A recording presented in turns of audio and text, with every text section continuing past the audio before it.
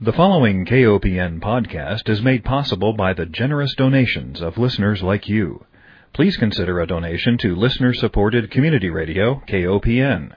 You can donate securely on our website at kopn.org. Hi, welcome to Food Sleuth Radio, where we help you think beyond your plate. I'm Melinda Hemmelgarn, a registered dietitian and investigative nutritionist, and I'm on a mission to connect the dots between food, health, and agriculture. And today I'm delighted to have Andy Fisher with me. He is the executive director of the Community Food Security Coalition. I've had the pleasure of attending Community Food Security Coalition meetings now for the past several years, and they are the best gatherings on earth to bring together people of like mind who really want to work for community food security. Andy, welcome. Thank you, Melinda. It's a pleasure to be on your show. Andy, tell me something. How did you get into this work? Sure. I was a graduate student in urban planning at UCLA back in the early 90s when the Rodney King civil disturbances hit Los Angeles, and it really galvanized a lot of us in the city to want to do work in improving the quality of life in Los Angeles. So what became evident was that the food system was not working in Los Angeles. Grocery stores were being burned down and being looted. So 6 of us who were grad students at the time decided to undertake a project to look at the food system in Los Angeles as an alternative to the corporate-based development that the mayor and others were promoting. And we spent a year with a professor, and we had a hunger organization as our client. And we spent a year looking at the food system, looking at hunger and nutrition in Los Angeles, looking at a case study area in near downtown and where people shopped and why there weren't supermarkets in inner city Los Angeles and why was there poverty and hunger. And also, more importantly, what were the alternatives? We looked at community gardens and farmers markets, food policy councils, among other things. And at the end of it, we issued a big, thick report called Seeds of Change. It got a lot of press. We got a front-page article in the LA Times. We got an editorial on the LA Times saying that City of Los Angeles should do a food policy council. And it just took off from there. And then I went on a year later to help found the Community Food Security Coalition and to get legislation through Congress in the 96 Farm Bill that created the Community Food Projects grant program. What a tremendous effort. And what a tremendous result. You know, I was lucky. I just happened to be in the right place at the right time. Well, I think it probably took a lot more perseverance on your part than you might be willing to admit. But you've got now this incredible membership with over 250 organizations looking at social and economic justice and anti-hunger movements, sustainable agriculture, community gardening. I guess we should probably step back a little bit and just say, what does community food security mean? That's a great question. Community food security is about producing food, distributing food in a way that maximizes social justice and promotes health and is democratic. So it's about a whole system of how we produce, how we distribute, and how we sell our food. That's an alternative to the corporate-based way of doing things. That's based upon people, not profit. That's based upon health promotion and equity and environmental protection. At the Community Food Security Coalition meeting that was held in Vancouver, I guess this was a couple of years ago. I lose track of time. 2006. 2006, oh my. Well, you had a marvelous group of speakers from the Native American community, and they spoke about food sovereignty. What is the difference between food sovereignty and food security? You know, there really isn't a lot.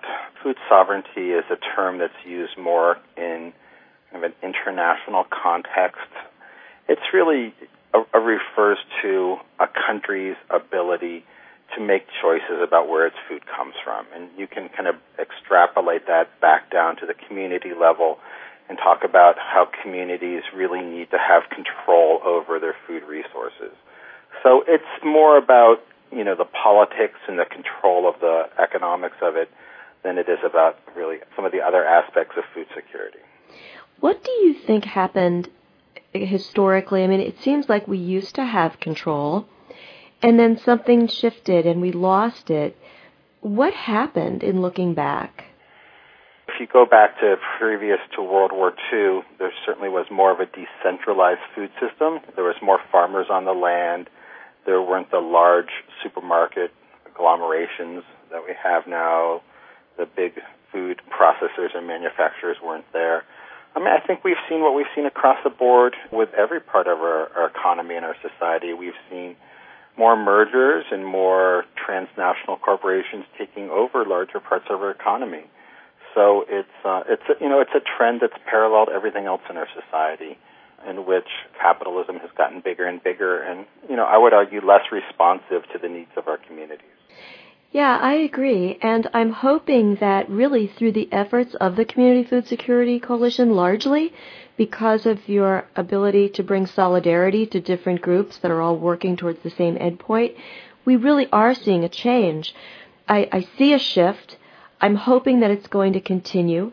There are certainly key pieces of legislation that I know your group is working on. Do you want to talk a little bit about those?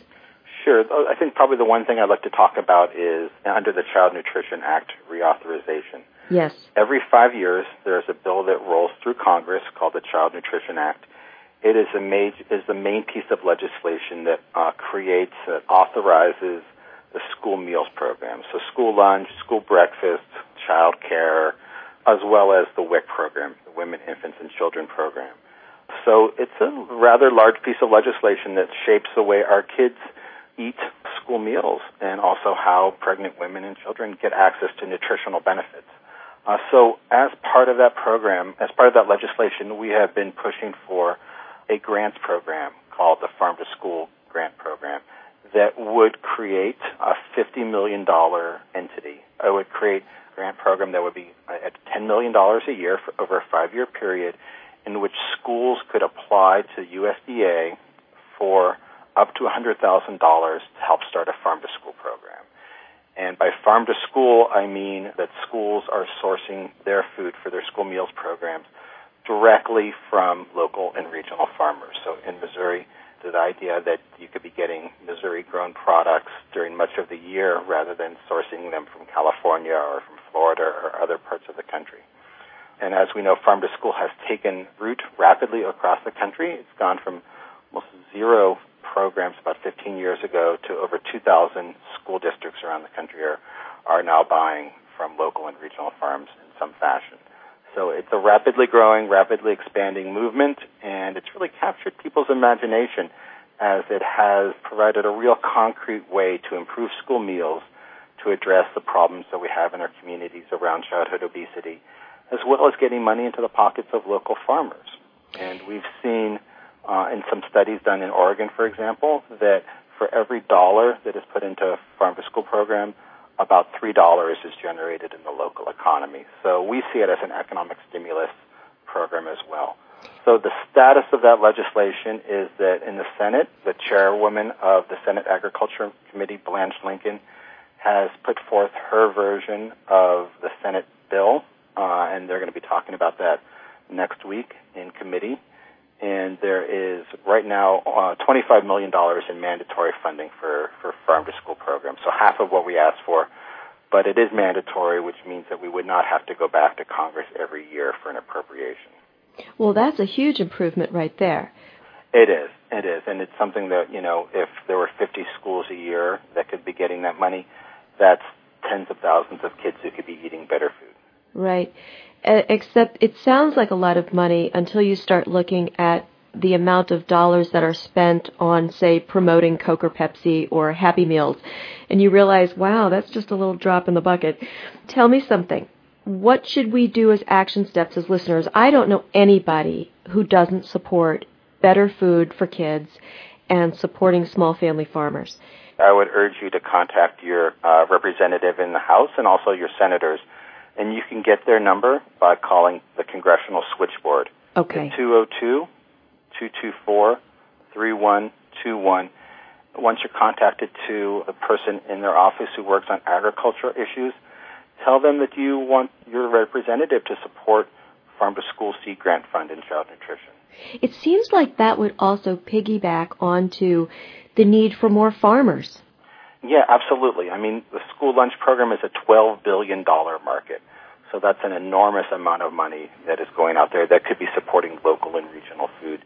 in many communities where there are advanced farm-to-school programs where they've been doing this work for a number of years and really trying to increase the scale, one of the key barriers that they're hitting up against is the lack of farmers and the lack of product.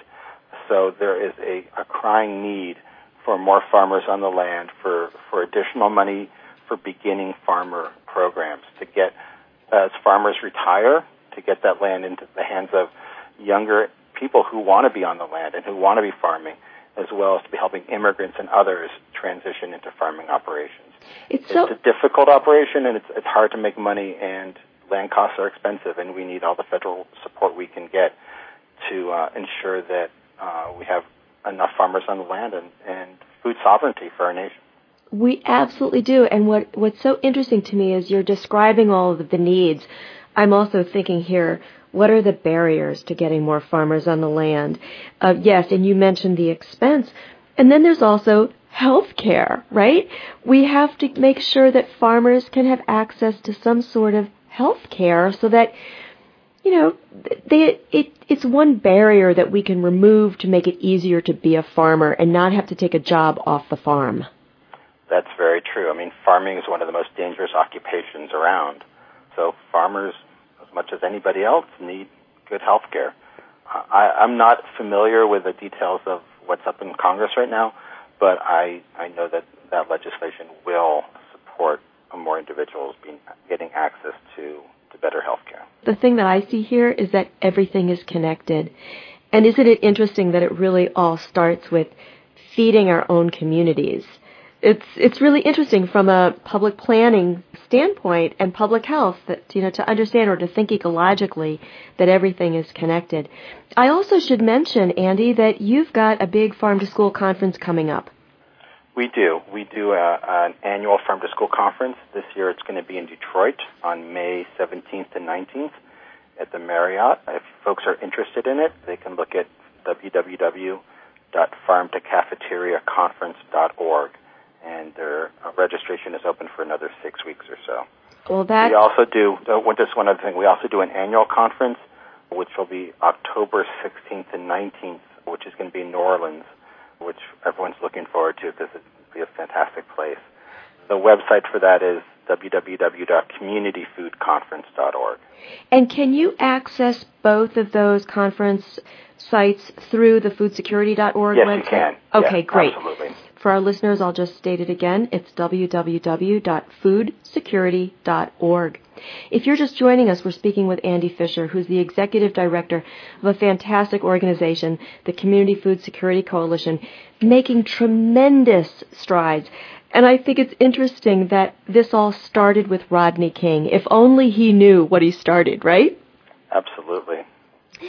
Well, I'm kind of chomping at the bit to ask you about your recent trip to Cuba. Sure. Go right ahead. Can you just me to talk a little bit about it, or? Well, I'd like to know what your impressions were. So many of us look at Cuba like the forbidden fruit. We all want to go. What is it really like? We hear lots of propaganda about Cuba, but what did you see? I should just condition my response with I have been to Cuba twice. Once in 2003 for a week, and more recently, about a month ago, for 3 or 4 days. So I am not an expert. I do speak Spanish, and I was able to ask folks a lot of questions. But on a very basic level, Havana seems like is a very, very different place than anything we're used to. There's very much a lack of commerce, a lack of transportation, and of advertising. It's a wonderful, beautiful old city, colonial jewel by the ocean. The people are extremely friendly, very curious about the U.S. and very curious about what's going on in other parts of the world. What we saw there was around healthcare and urban agriculture, and the urban agriculture sector in Havana is amazing. Because of the fall of the Soviet Union and the Eastern European bloc back in the early 1990s, previously Cuba had a special relationship with those countries in which it had sold its products for a premium price and received oil and other products inexpensively. It was subsidized very heavily by the Eastern European bloc. once that went away in the early 90s, there was a lot of hunger. There was a lot of problems with, people were really struggling to survive because all of the inputs and all of the oil that they had used to run their economy just dried up overnight. So the government was flexible enough to prioritize growing in the cities. And since the mid-90s, I would say, the urban agriculture sector has boomed. There's now about 350,000 well-paying jobs in the city and across the country in urban areas, and that's out of a total workforce of about 5 million people. They produce about 4 million tons of fruits and vegetables every year, and that's up about tenfold in a decade. And Havana is a city of about 2.2 million people, and it is generally regionally self-sufficient in produce. So, and that's not just from the city itself, but from the surrounding province, which is about 20 to 30 miles away. So everywhere you go, you see urban farms, and people are using their backyards to produce food. They're selling it at farm stands and farmers markets. It's quite an amazing and inspiring system that they've created to really boost food production in the cities. And they've done it because they've had to. Right. It's been a real crisis there. And obviously their system is so different than ours. There's not much in the way of private ownership of land, and the government is able to mobilize resources much more quickly and comprehensively since it is much more of a socialist society. But nonetheless, the lessons to take home for the U.S. are very, very impressive. What did you see with regard to your healthcare tours? I did not go on much in the way of healthcare tours. I did speak with some of the representatives there, and we got lessons kind of in how the healthcare system works. There is a glut of doctors. Most 88% of the doctors are female. People are assigned doctors based upon the neighborhood in which they live. So there's not a lot of consumer choice, unfortunately. But they really focus their energy on primary care and on prevention. Mm-hmm. Their infant mortality rates are apparently very low, much lower than many parts of the United States. And they focus on a prevention approach. They focus on herbal medicine in many cases because they don't have the money to bring in expensive imported medicine, although they do have their own pharmaceutical industry. And one of the biggest exports of Cuba are doctors as well. They have what they call the Latin American School of Medicine, in which they train doctors from third world countries all across the globe. They train students on how to be doctors, and they go back to their countries and they work mainly in rural communities. So there's a real kind of solidarity emphasis and a real kind of approach of taking a country that had very poor standard of living prior to 1959 and boosting that up substantially. I suspect that one day, probably in our lifetimes, we will see the borders being open to American tourists. I think so. Do you think so too? I hope so. I think there's a lot we can learn, and there's a lot that they can learn from us as well. So Cuba is not a threat to the United States except as an example. I would encourage the government to move in that direction. You know what I would hate to see? I would hate to see the ugly part of America go over to Cuba. I would hate to start seeing fast food restaurants and all of our plastic garbage and our overconsumption patterns influence maybe a more simple lifestyle. I don't know, maybe that's just me. Well, I think that's probably inevitable if the embargo is going to be lifted. I'm sure that, American corporations will go in there and seize the market. Mm-hmm. Just the one thing I just wanted to kind of leave people with in terms of thinking about this is that the things that we value, such as free speech and freedom of choice and, a plethora of consumer products and of wealth, and the ability to be more kind of operate in a free enterprise system and to be entrepreneurial, those are not necessarily present from what I was able to see in Cuba, but at the same time, they have much more economic security and much more equality. So the poor there seems to be better off in many ways than the poor in the United States. And the things that they value are that lack of economic inequality, and they value the fact that everybody can get a free education through college, and that the entire country is is almost entirely literate with almost no illiteracy whatsoever. The vast majority of the population has a college education. So you see a situation in which the economic and social aspects are more important to their society, but the kind of the freedom of expression and things like that are not as important. So it's an interesting contradiction or juxtaposition. Yeah, the way we think about things. And I like the way, you talk about bringing back to the United States the models, the effective models that you saw, the focus on producing more of our own food and focusing on preventive health care. Wouldn't that be wonderful? I hope that we're moving in that direction, and I think more people that go over and see how things work alternatively and bring back ideas, I can only suspect that they will flourish. I have to ask you about their agriculture. Let's go back to that for a moment. What's the livestock situation? Livestock? Yeah, is there animal agriculture? Is animal, I'm assuming that their meat consumption probably pales in comparison to the American plate. I'm sure it does. I don't know that. I don't know the statistics, but Cubans do like their pork. That was pretty evident to us in going to restaurants. So do they have animals living on these urban agricultural plots? We did, there's one interesting example of that. We did go to one place, one urban farm that had a few cows on their lot, and this was at the edges of the city, and they were wanting to bring more cows onto their farm. And they had quite a few acres, maybe 10 or 20 acres or so. And the reason why they were doing that is because they wanted to close the fertility loop. They were having to get much of their fertilizer from off-site, and that was costly, it was a chore, and it wasn't as sustainable as they would like it to be. So they were setting up a system and setting up lands to have more cows on site so they could use, they could take advantage of the manure that the cows produced for their own soil fertility. Mm. They also had a good worm composting set up there as well. So, yes, there are livestock within urban boundaries, and I think there's a desire, from what I could tell, to have more, as long as they weren't a nuisance to the population. I want to emphasize how important the Community Food Security Coalition meetings are. I think that if you've got to focus on more farm to school, then by all means check out the meeting that's going on in Detroit in May. But on a larger scale, I can't imagine a better gathering for people who are truly committed to social and economic justice around the food system than your meeting, Andy. I think it's just grown into being probably one of the best meetings I've attended all year. Thank you. Oh, you're very welcome. Thank you. I want to give you a chance in our few remaining minutes to bring up any other issues that you think would be important for our listeners to know.